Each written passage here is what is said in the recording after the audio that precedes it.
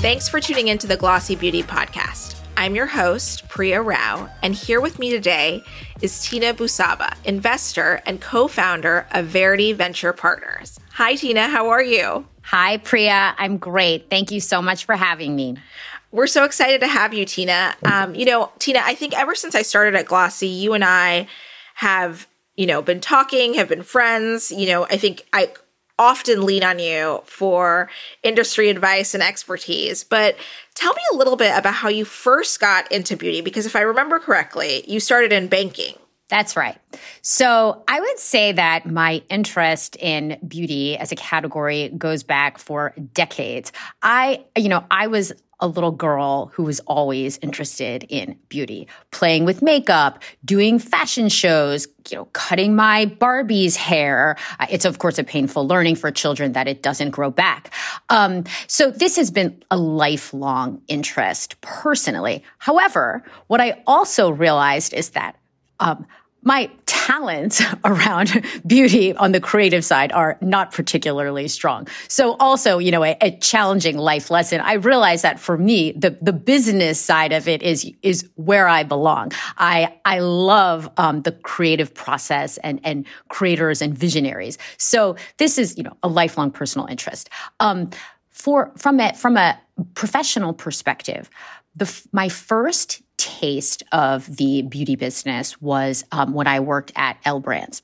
So I was on a team called Commercialization that provided strategic support to different business units, including Victoria's Secret.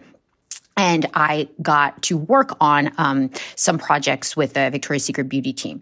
And so that was, a terrific experience, a terrific training ground. And what I really came to appreciate was the power of the beauty business. It's huge. It's high margin. It has historically grown faster than GDP for many, many years.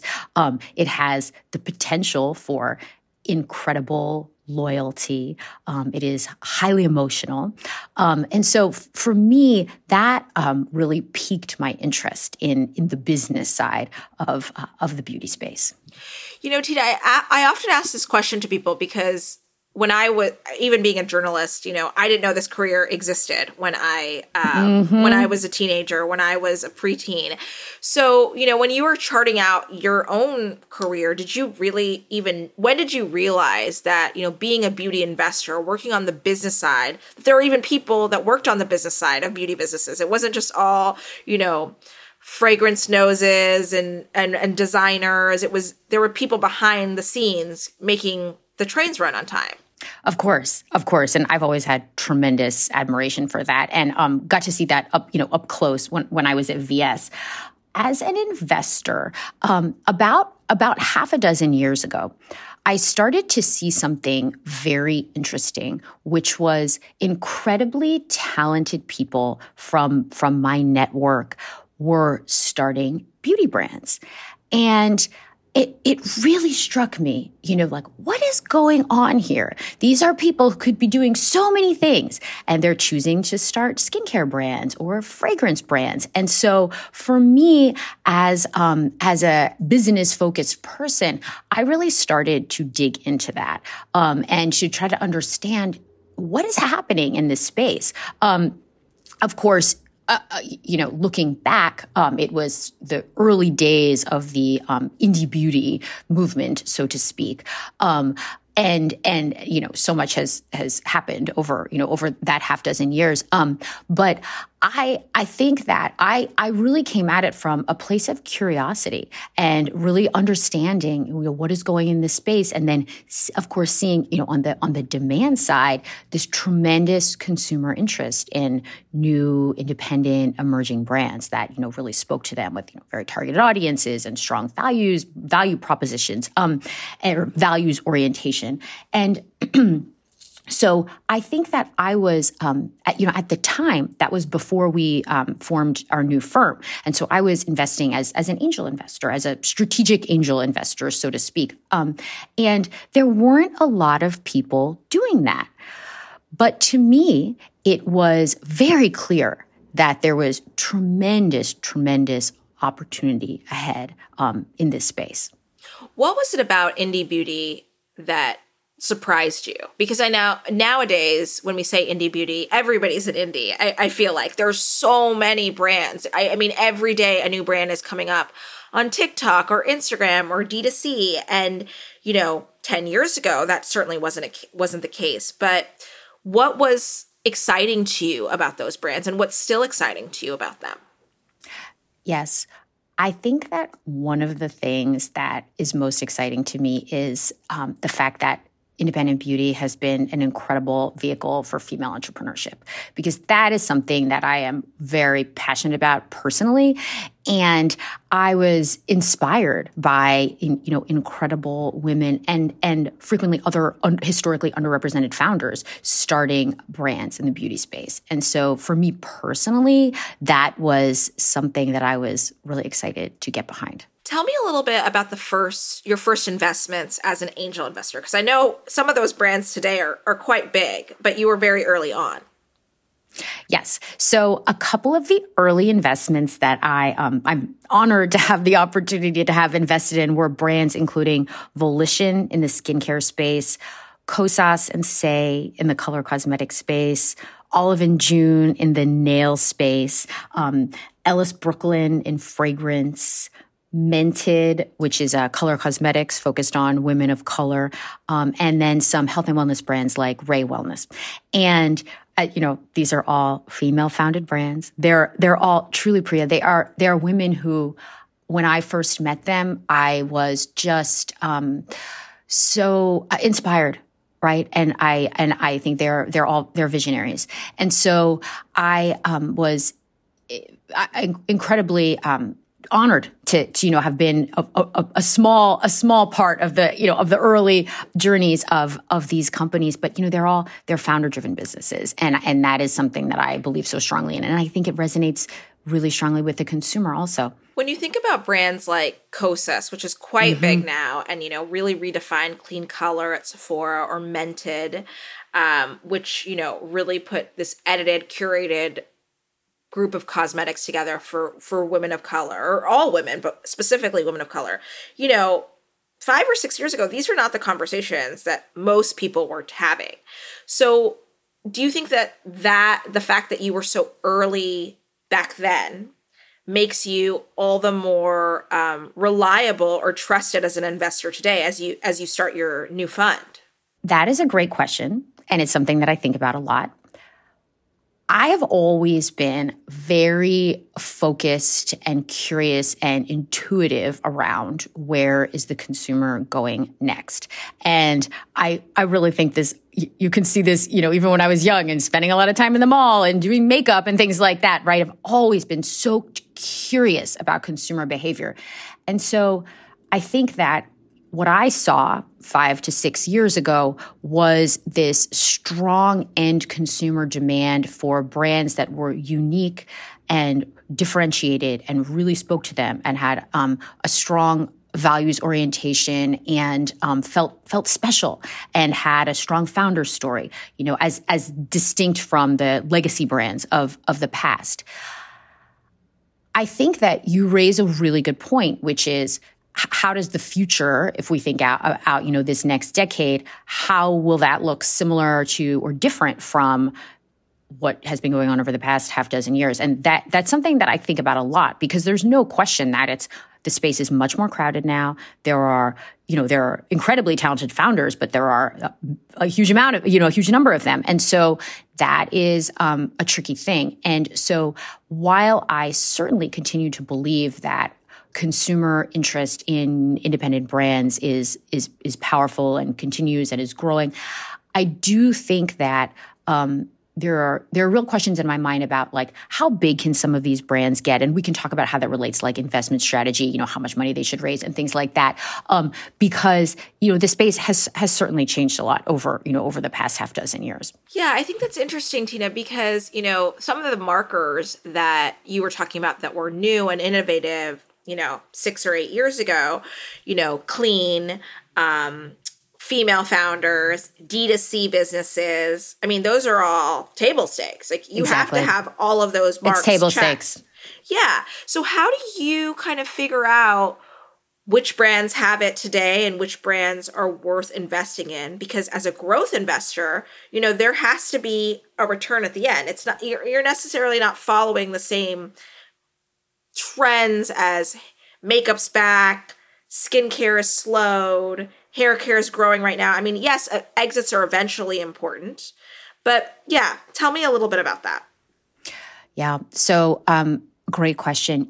We always have to be thinking about terminal value, right? And in other words, like, is this a brand that we can see, as you said, having an exit at some point in the future? And I would separate that from, there are lots of really interesting like celebrity or creator brands that are being launched all the time. And I think that there's probably only a small number of them that will like ultimately be like long-term sustainable businesses. But that's not necessarily a bad thing, right? That's a business model, like sell a bunch of products and then like see how it goes. But as an investor, we really have to be focused on brands that are building for the long term, right? And that have a terminal value that will hopefully be captured in an exit at some point, as you say. And so certainly a couple of the things that we look for. One is when we're looking at brands, we do continue to be very, very focused on founder, and that is like a big piece of our investment thesis, and continues to be really important. Very, very focused also on like the brand DNA, right? And that is a subjective thing, but like, is this really differentiated? Like, what does this stand for? Is it different from other things that are in the market? Is it resonating with consumers? And I think that you'll probably appreciate, I think to some degree it's like, when you see it. Right. And it clicks. And so that is certainly not a guarantee of success, but I think a necessary condition for success. And then another thing that we're really focused on is what we call a customer acquisition edge, because you referenced D2C, and of course, it's gotten prohibitively expensive to grow any sort of consumer brand just via a paid advertising strategy. And so we are really focused on like, does this brand have an edge in acquiring customers?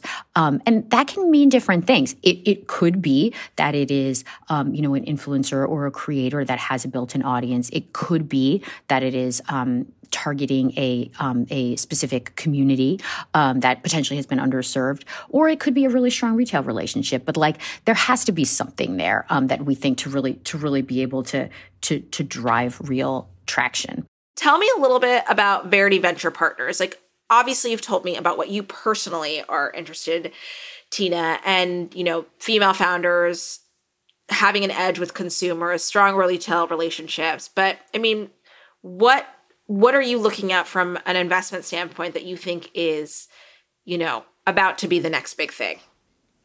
Yeah.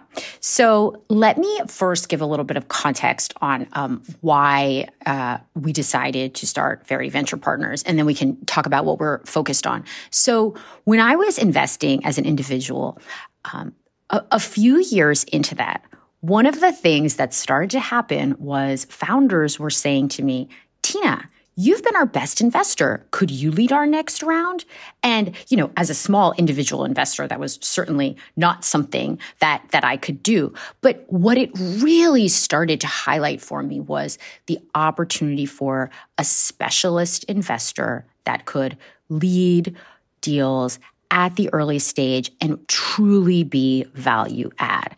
And that's the business model of in consumer growth, where there are a number of excellent firms that know the beauty space and the consumer space inside and out, but much, much less so at the early stage. And when I say early stage, I mean brands that are doing roughly $1 to $10 million in sales.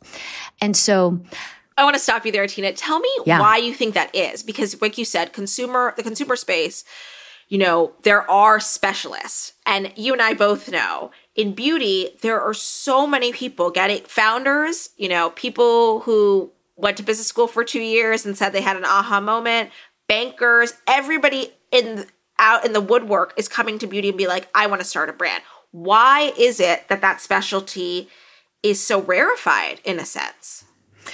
So here's what I think has happened. I think that, if you step back and like look at the overall private equity landscape, inclusive of like venture and growth and PE, I think that a number of the consumer specialist firms that, have been started in the past like 10 to 20 years were extremely successful. And so have grown a lot, and so again, it's like a business model issue, but they get to a point where, the minimum check size might be $25 million or something like that. And so what that has created, I believe, is an opportunity at the earlier stage for specialist firms. Now, I think that one of the challenges when you're investing in the $1 to $10 million businesses, of course, is that you have to be able to scale yourself. Because we're writing smaller checks into probably more companies. But what I found as an individual, which is what gives me confidence in this, is I have developed a very informed perspective on the needs of these companies, right? You see the same questions coming up again and again, right? Whether it's things like, what are best practices around setting up our tech stack? Or how should we think about building retailer relationships? How should we think about negotiating this contract? How should we think about building our team? Like, I have seen many, many reps on this. And so that brings, a lot of really like valuable experience as we build our firm now. Tell me a little bit about what you're looking at, because, like we said, clean, female founded, diverse founders, everybody is talking about that now. Some more than others, and some people we'll see if those are just trends. But, even when I look at Sephora or Ulta today, so many of the brands that they are onboarding are very, very young brands. They've been in business a year or two, which was certainly not the case even 3 years ago. So, you may get a PO order from Sephora or Ulta or Target, but that doesn't necessarily guarantee that, you are on the mark of something much bigger. So tell me what you think, Tina. Yeah. And I think that, so first of all, you're absolutely right that just launching at a retailer does not guarantee success. And also like the churn of brands at retail can be really high. So, our perspective, first of all, is like, we are long term. And so I personally, I don't think that it makes sense to rush a retail relationship. We would rather see a brand spend a couple of years really refining their positioning, building that pull. So when you do enter retail, you're not reliant on the retailer to drive that demand, but you have that end customer pull. Like, we talk about that a lot. And just building that engagement and that connection. And so, we take a really measured view of, I would say it's like the quality of growth. And when we think about brands, so like, I'll give you an example. So we are investors in a company called Noto Botanics, which is an LA-based technically like a clean skincare with a little bit of color brand. The founder, Gloria Noto, who is extraordinary, she is a makeup artist. She is an artist. She is an activist in the LGBT community, and she has been working on this brand for a few years. So it didn't just pop up overnight. She has been steadily building it, building her community, building the product assortment. And we got to know her over a period of time and just were incredibly impressed with her creative vision. And it's also, really unique in its like gender neutral positioning, and has just an incredibly high level of engagement, which you can see both like in social and, also in like retention, really strong retention. And so like for us, and a bootstrap business. So for us, we look at that and we think like, wow, like there is an incredibly strong foundation to build on, So when we invested, we're really thinking about it as a partnership, first of all, but it is the pull is already there, right? And so now you put some investment dollars into, and it's really about like amplifying that, right? Building the team, starting to invest a little bit more in marketing, which the company hadn't done before, and exploring retail. But we really take a long-term perspective on things like that. And so for us, like, I'm much more interested in brands that look like that than brands that, yes, to your point, like someone, spun it up in a, business school class. Because like, it's that authenticity, right? Like you want to see that stickiness, right? There's this core group of consumers who love this brand and bootstrap, right? So it means, like, I always say this, if you can get to more than $1 million in sales, bootstrap, something is working. Because you can't fake that. And so that is, we love to look at and, work with companies like that. That's so funny that you mentioned Gloria, because, one of her first retail accounts was with one of my friends' e-commerce sites, Of a Kind, which has now since closed and was bought by Bed Bath & Beyond. But, I've known about that brand for a long time. And I'm wondering for you, because that is a brand that's been building, buzzing below the surface. And that is not as, say, flashy as a brand that's like, hey, I got my PO order at Sephora. I just launched 6 months ago, which, equally, they're both important. Yep, but I'm wondering, absolutely. How do you distill like building community? Because that's a very loose term in beauty right now. Oh, I have community. That doesn't mean 1 million Instagram followers or TikTok followers. Like, what does that mean to an investor and to an investor like you? Yeah, that's certainly the right question to ask, because what you are really trying to get at is there a core group of consumers who truly love this brand? They are recommending it to their friends. They are engaging with the brand on social. They are sticky repeat purchasers. And so some of that, I think you can get at by looking at the data, and not to suggest that it's all like a data exercise, but I do think now that you can much earlier via social and D2C data assess, like, to some extent, like, what's going on here? And so that is something that we focus on. But I would say equally important, there's an overlay driven by like intuition, right? And like, you sort of, like I said, you kind of like, getting at like, when you see it. And so I think that it's an art and a science, I think. And, I'm sure that's, you can appreciate that. But that is how we're approaching it. And to loop back to the first point that you were making, I agree with you that there isn't one playbook.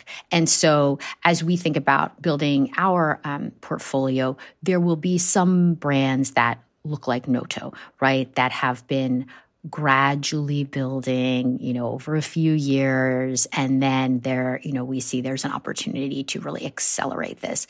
And then there will be some that probably look a little different. Like, as you say, maybe moving into retail earlier, may have, really unique opportunity for a retail partnership. And that's okay.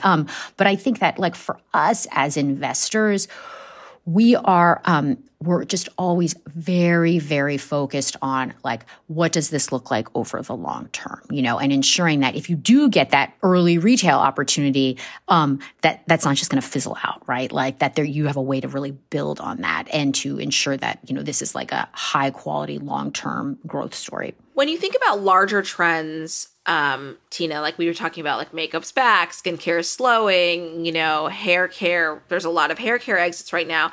How focused are you on those trends? Or even, say, digital trends, like everybody's selling on Amazon, nobody's selling on Amazon. Like, what are you thinking about those broader stories that we keep hearing about in beauty? So I am not particularly focused on it. So I think that those are probably a lot more relevant for later stage investors, where they might be targeting an exit in a couple of years. And so they're really focused on like near term trends. For me, I think, I would challenge us to think way beyond that, right? Because as early stage investors, we're talking like a 5 to 7 year time horizon. So we really need to be thinking bigger and more broadly about what is next. So let me give you an example of that. When I first started investing in clean beauty, like, Kosas and Say and Volition, friends of mine who worked in PE said to me, Tina, I don't know. is I don't know if this is going to be a thing, or also who's going to buy all these companies? I mean, I just can't see Lauder or L'Oreal buying more than one of these brands. And so where are all these brands going to go? And I said, I think that is an old-fashioned way of thinking about the industry. Because if we look out to the future, and we're already seeing this, there are a number of new conglomerates, buyers, aggregators for these types of businesses. Now, of course, the Lauders and L'Oreals and P&Gs of the world will always be hugely important acquirers for fast-growing beauty brands. However, we're already seeing, a number of different players emerge there. And from my perspective, like that was a really important part of my investment thesis going back 5 years, right? Like I'm not going to be constrained by what does the landscape look like now. I'm thinking about what does the landscape look like in 5 to 10 years. And it was so clear to me that there were going to be, that there will ultimately be consolidation, and that the landscape of potential consolidators is going to expand dramatically versus what it was at like a static point in time. Yeah, absolutely. I mean, if you look at all the people like who've been buyers recently, exactly, private equity firms, Beiersdorf buying, Chantecaille, Clarins buying, Ilia, all these private equity firms. I mean, there are more people. The exit opportunities are not just Coty, Lauder, Unilever. Exactly. And like from my perspective, I always pushed back on this. Like I remember having so many debates about this with like PE friends. It's like, are you really telling me that if I invest in a brand that's ultimately doing like more than $25 million in sales, has strong retention, has strong loyalty, strong consumer engagement, are you really telling me that there's no buyer for that? I don't believe it, right? Impossible. And so I like look through that lens of like, don't be stuck in like, what are things like today? What's now, right? As an early stage investor, we really have to be pushing ourselves to think about like, what's next? Where is the consumer going? Where is the industry going? Where are platforms going? Like all these things. And so, and that, not to suggest that I'm always right, I'm wrong all the time, but we have to keep that like open mind, right? Big thinking about like what is possible. What do you think about Gen Z, Tina? Which I think is a question that all of us are trying to figure out who are not Gen Z, how important they are to the overall beauty landscape. Obviously, they are going to be the next future purchasers for a very long time. But when you think about TikTok, is TikTok I feel like in some way these brands that are finding favor on TikTok, is it kind of just a repeat of what we saw with the Instagram the Instagram brands or the D2C brands? Like it's just something new, isn't necessarily something long lasting. Right. So I am for sure fascinated by Gen Z. I am inspired by Gen Z in the way that they think about values and, things like sustainability and like openness around stigmatized issues like mental health or period health, for example. I'll tell you in a second about a company that we're invested in called August, that is a Gen Z period products brand, and how they've been just so radically open in the way that they've built the business. But come back to that in a second. But I think that it is, I believe that they will have a tremendous impact on the beauty space for sure. And we're probably like just at the beginning of that. Now, your question around like TikTok as another platform like a la early days of Facebook. And that probably is true, right? Like you have in the beginning, it's cheaper, you can hack it, right? They're ever trying to go viral. And like eventually that over time that will get bid up, right? And it will become more programmatic and more formalized, and you'll have more, right now it's kind of Wild West, right? And so I do think that you're right as a platform that will probably over time start to look more like a Facebook, Instagram.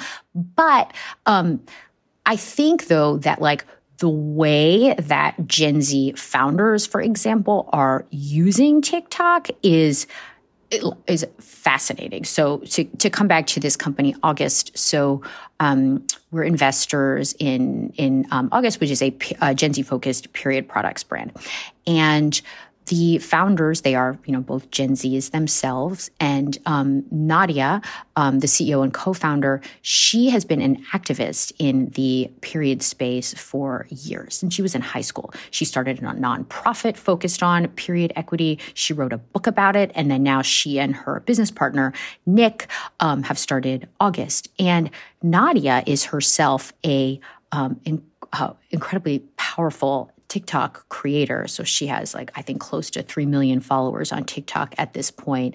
And, makes I think 40 or 50 TikTok talks a day or something like that. Right. And, and is just driving this huge, huge audience and engagement. And they have opened the conversation around periods in a way that no brand has done. And it's so powerful, the way that they're speaking to their community. And so I think that you're right that TikTok is an enabler of that, right? It's a platform where you're able to get on it and build a community fast and potentially, go viral. And that won't last indefinitely, right? But nonetheless, going back to these core Gen Z values and openness and authenticity, I do think that that's a really, really powerful thing. You see it in imagery also, right? I've always been fascinated by aesthetics and how aesthetics reflect popular culture. And it's so interesting to me, over the past couple of years, the Euphoria makeup, right? Or just these it's just fascinating, right? There is so much more of a, I think there's just a shift in what's cool, what's now, what's of the moment that Gen Z in particular has really been driving. Tina, this may sound like a silly last question to end with, but, I'm wondering, there are so few beauty investors who are women and who love this space and understand this space. And even in the C-suite of many of these companies, big companies that are purchasers of these products, I'm wondering how much of that is a unlock for both you and the brands that you invest in. Because I imagine, people are calling you all the time anyway, but the fact that you are a purchaser, you are a lover of this category and use this category, you're not somebody's, wife or girlfriend or daughter, you are those things, but you are first person doing this yourself. How much of that do you think that is important as we look to the next generation of brands and we look to the investor and brand relationship? It is, I think it's critically important. So to me, Priya, don't you think it's bonkers that there aren't more women beauty investors and more women beauty executives, right? And all the things that you're saying, because from my vantage point, I look at the space at the early stage and I am blown away every day by the amazing female founders in this space. And so then you think to yourself, well, what's happening at the other end, right? At the executive level, at the investor level. And so I think this is such an important topic and something that I, am obsessed with working on, because I feel like being a woman investor is a huge competitive advantage in our space. And it's surprising to me that, more of the historically dominant investors in this space haven't, leaned into this more, right? But as we all know, with power structures, no one likes to give up power, right? And so there you have to take it. And so this is something that I am passionate about. And I am fortunate to be part of a community of other women investors in the consumer space, who all do beauty to some degree. And they're amazing. They're, an extraordinary group. And I feel like this is the next wave. Right. And, so I think you're spot on to ask that. And I'm very optimistic that the industry will start to look, different in the years to come. Let's hope. Absolutely. Thank you so much for being here, Tina. It was so great seeing you and talking to you. And I can't wait to hear more about the fund and how it expands over the next year. Thank you for having me. This was so much fun. Thanks for tuning into the Glossy Beauty Podcast. Our theme music is by Otis McDonald. Please don't forget to rate and review us on iTunes or wherever you're listening. See you next week.